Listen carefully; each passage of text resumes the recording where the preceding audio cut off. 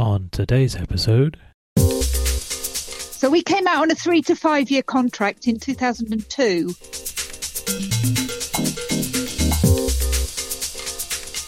And they said, well, does Anne need to see it? And he said, no, she'll be fine. So I hadn't even seen Saltillo. And he was right. I was fine.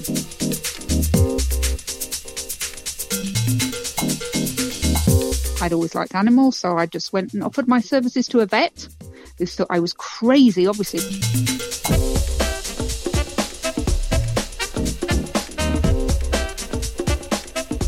I'm David Bevis, and you're listening to Mexico Over the Wall, a podcast about Mexico from the other side.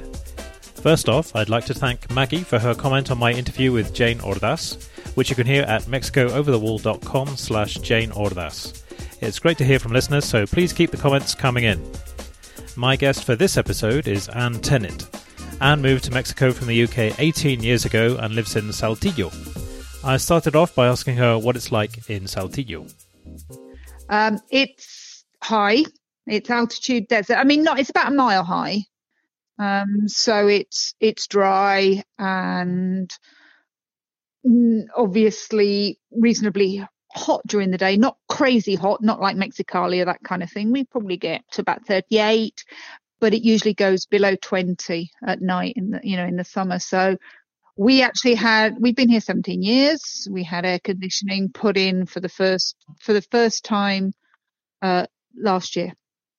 We've lived without air conditioning because, to be perfectly honest, with fans, it's always been okay, but it did start to get a little bit more humid. So what brought you to Mexico in the first place? It was my husband's job. There was a joint venture with a British company, obviously, that he was working for, and a Mexican company here in Saltillo that was doing exactly the same kind of work as he was doing. So they bought 51% of the shares in 2002, and he came over in the first wave because he was a shareholder of that company. So he came and he was like the senior representative. Well, he was representing the British side of it, and eventually, long story short, the company was bought out in the UK by a Japanese company who bought the other 49%, and then it was sold back to private investors. And my husband left then, but we're still here. So we came out on a 3 to 5 year contract in 2002. Right. What happened to that plan? Well, exactly. No, it gives us a really good life. What was it like adjusting when you came over here for the first time? My husband said to me in the April, we were actually out at our place in Spain, there's a possibility the company might buy another company in Mexico. And I just said, tell them we'll go. So he actually did that at the next board meeting. He said, well, I'll go. We don't have children, so we were between houses. He changed to that job like a couple of years before, and we were about to move. But we'd sold our house and we were renting accommodation. So we thought, well, easy. Okay, we'll go. And they said, well, does Anne need to see it? And he said, no, she'll be fine. So I hadn't even seen Saltillo, and he was right. I was fine. It really was. There were certain similarities, the aridness of the part of Spain that we know. I did Spanish A level, but it was like almost 25 years before. And we had lessons. I love languages anyway. So for me, the mindset was, great, I've got 3 to 5 years off work. I've got this opportunity to get my Spanish up to scratch, immerse myself in the Mexican culture, and away we go, kind of thing. So I didn't actually have a problem. And how did that go, immersing yourself in the Mexican culture? Well, I was particularly lucky. Again, because we didn't have children, my focus could be completely on activities that I might have wanted to do. And because I spoke some Spanish before we arrived, we had an hour a day, 5 days a week for about 2 years. And after 6 months, I was getting bored at home. So I looked to do some voluntary work.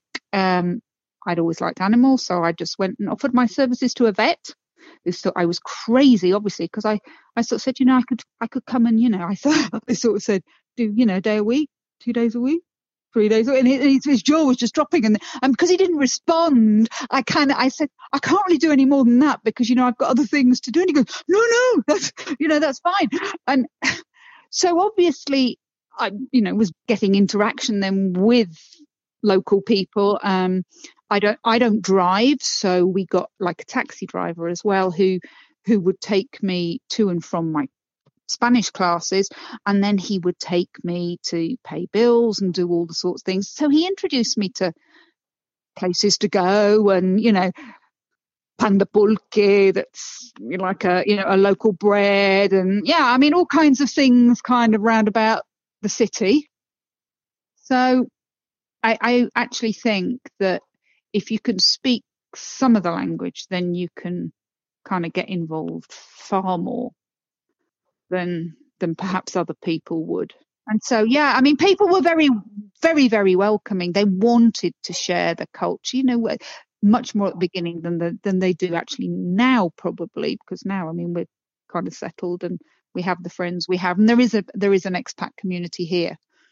But we were invited, to Independence Day and to posadas and 15 años, and people were very welcoming. And people in general are prepared to make an effort. They want to actually practice their English on you. So I had a girlfriend who she was Mexican, but she was married to an American, and they had a bar, and we used to go to the bar. And she would speak to me in English and I would speak to her in Spanish. And we, all our conversations were like that because we both needed to practice the separate languages, but we use both. So what do you do in your free time? Now, because I don't do the voluntary in the vets anymore. But I've since got involved with an international church here.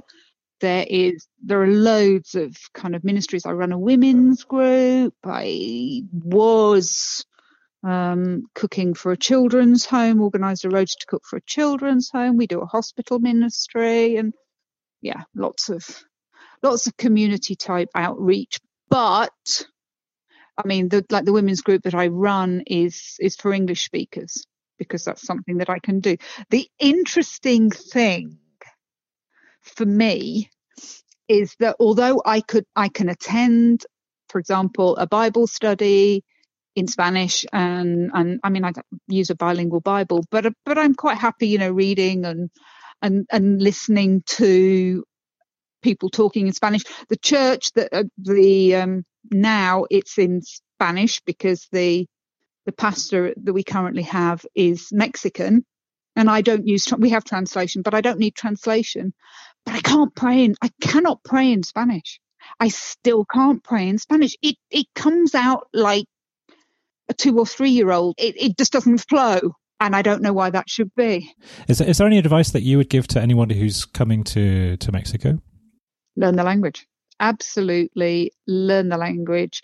If we're talking about a guy who's got a job out here with a wife, come with your husband. And Nick actually was, not my husband, was invited to talk at some consular thing that they'd done for businesses thinking of either setting up here or sending people out here.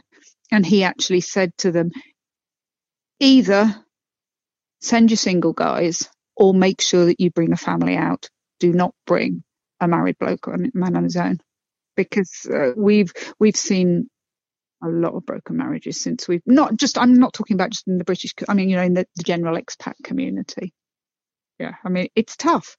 And it's tough for the women who are at home, and they tend to be the women that I'm ministering to, because they can be very isolated. So it can be very, very isolating for the women. So it's one important to get the language going, and two, if there are other expats, or just get out. That's a hard one, actually. If you're not that confident, it is hard to just. It is hard, but again, I've seen people who've ended up with drink problems because the women Because what do you do if you've left? Most of them have given up careers to come out and follow their husbands, and that takes an adjustment in itself. So be prepared for that. Find something to do. Get involved in something. It depends on the level that you're at, but certainly the level that I'm at here in industry, they're more sending the managers and so on, obviously, over here. So most people have got help in the house. Children, if they've got children, are at school. Husbands working extremely long hours. So what are you doing with your times? You need to be prepared to find something to do. Like for me, I in the offset thought, 3 to 5 years off, brilliant. I'm going to do this. I'm going to do that. And yes, I was doing that, but I needed more because I was used to working. So after 6 months, that was when that was my point, that I had to find something to do. When I thought, okay, I've always wanted to work with animals, so that's what I'm going to do. So you said the expat community is quite varied in Saltillo. There's not just from Britain. No, there are Americans, Canadians. For example, the hospital ministry that I'm involved in, I'm the Brit. There's an American. There's a lady from El Salvador. There's a French girl who comes with her, and there's a Mexican. And there's the other lady is she was born in Taiwan, but she was actually raised in California and has spent the last 25 years in Asia. So, how multicultural is that? But there's Korean companies here. I mean, in my church, there's Korea, there's El Salvador, there's all of those represented, which it's the state capital, but it is a small town. There's not a great deal to it, but because of the industry, American, Canadian, there's Europeans, there's French, there's German, there's a Brazilian company here, so there's obviously Brazilians. We get the migrants, so we've got the people from El Salvador, we've got quite a lot from Honduras, and Eastern Europe. There's some Eastern Europeans. I've got a friend from Slovakia who met a Mexican in London and ended up in Saltillo. There's a Russian community here. They tend not to mix with other people, so I met one Russian girl the one time. But yeah, I mean, really, virtually all over. And do you find that their perspectives on Mexico are different? I find that the Americans in general probably settle less and are less happy. But I don't know how much of that is because their contracts tend to be shorter. So if they've come with the big car, because it's mainly car industry, although we've got furniture making as well now. So we've got an American, got Lazy Boy, and we've got Palliser that are Canadian here that make furniture, and the Korean Taiwanese, they're linked to IKEA. But generally, it's the car manufacturer. So like GM contracts, 18 months, 2 years maximum, and then they're moved around again. That's very, very difficult then to actually settle, commit, because before you know it, you're going to go again. Yeah, so I guess you don't put down roots really. Yeah. So, no, not the same as the European companies tend to keep people for longer. The Korean, we have some with the Korean couple at our church, and they're here for about 5 years. But our husband had been here a year, and then she came, so they've got 4 more years. So in that time, yes, you can learn the language more and immerse yourself just a little bit more. Invest. I mean, it's all about, is it worth my time investing in this? And for a lot of them, they decide it's not. My contact's mainly with the women, but with the women, they will tend to stay at home or just mix with the other expats. I mean, we used to get to, when there was a much bigger group of us, we would meet on Friday for coffee, and that was just an English-speaking get-together. And we had a few Mexicans who joined us because they spoke English and wanted to practice their English. All right. Is there anything else you'd like to add or recommend? I mean, I would say that thanks to technology, it's probably a lot easier being here now than it was, because when when I arrived, there was no Skype. There was that something did come. I can't remember what it was called. In the first few months, I had another system, and then Skype came in. But no Kindles, English books. That for me was just awful. Just awful. Every time I went home, or we could go to the States in about 3.5 hours, and I would bring, just loads of books. And as soon as anybody left, they would always leave all their books, and we'd all be scrabbling for books in English.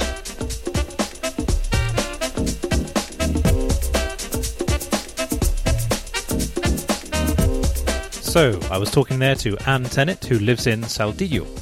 Over the course of this series, I'm going to be interviewing people from all over the place about their experiences of living in Mexico. If you live in Mexico and would like to take part, please get in touch by writing to feedback@mexicooverthewall.com. Please support the podcast by giving us a review, which you can do via mexicooverthewall.com/Apple for Apple Podcasts, /Stitcher for Stitcher, or leave us a review via your favourite podcast provider. You can also support us with hard cash by sponsoring us on Patreon. One of the benefits of sponsorship is that you can get extended versions of these interviews. Go to patreon.com/MexicoOverTheWall for more details. That's it for this episode. Hope you liked it. See you next time.